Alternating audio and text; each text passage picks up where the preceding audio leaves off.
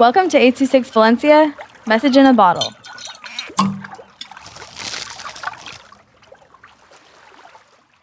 The Day I Floated by Teddy and Amari with 826 Valencia. One fantastic day, I was just in a bright blue sea, and when I was swimming, I saw a big monster. I did not know what it was, and when it got closer, I saw big teeth and fin. I knew that it was a shark, and I got really scared and passed out. Then when I was woken up, I saw that I was in Hong Kong Sea and trapped in a glass bottle and used my spikes and exploded the bottle to shards of glass. And one glass shard of the bottle hit me and I got cut. Then I started bleeding. It was not a lot, but it was fine.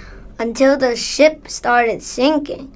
He was in the water. I knew the shark found him easily because he had blood all over him.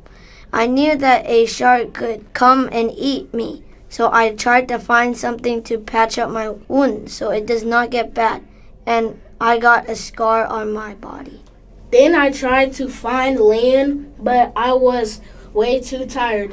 I needed to find food for more energy. I found clams. I started to eat, feast. Then I saw the sharks, so I swam into the deep ocean, then passed out because I couldn't find the way back to the shore. Also, I could hardly breathe. I can hardly see. Also, I bumped into a rock just like a giant. Then I passed out. Then suddenly I woke up and I was near shore, and I suddenly started floating in the air. And it was very awkward because people on the beach were staring at me, and I did not know why they were staring at me. Then I looked down and saw that I was floating in the air. I started freaking out, then realized that it was perfectly fine. I saw an island that looked like it had some goodies in it. The reason I didn't want to go to the beach was because humans will try to kill me.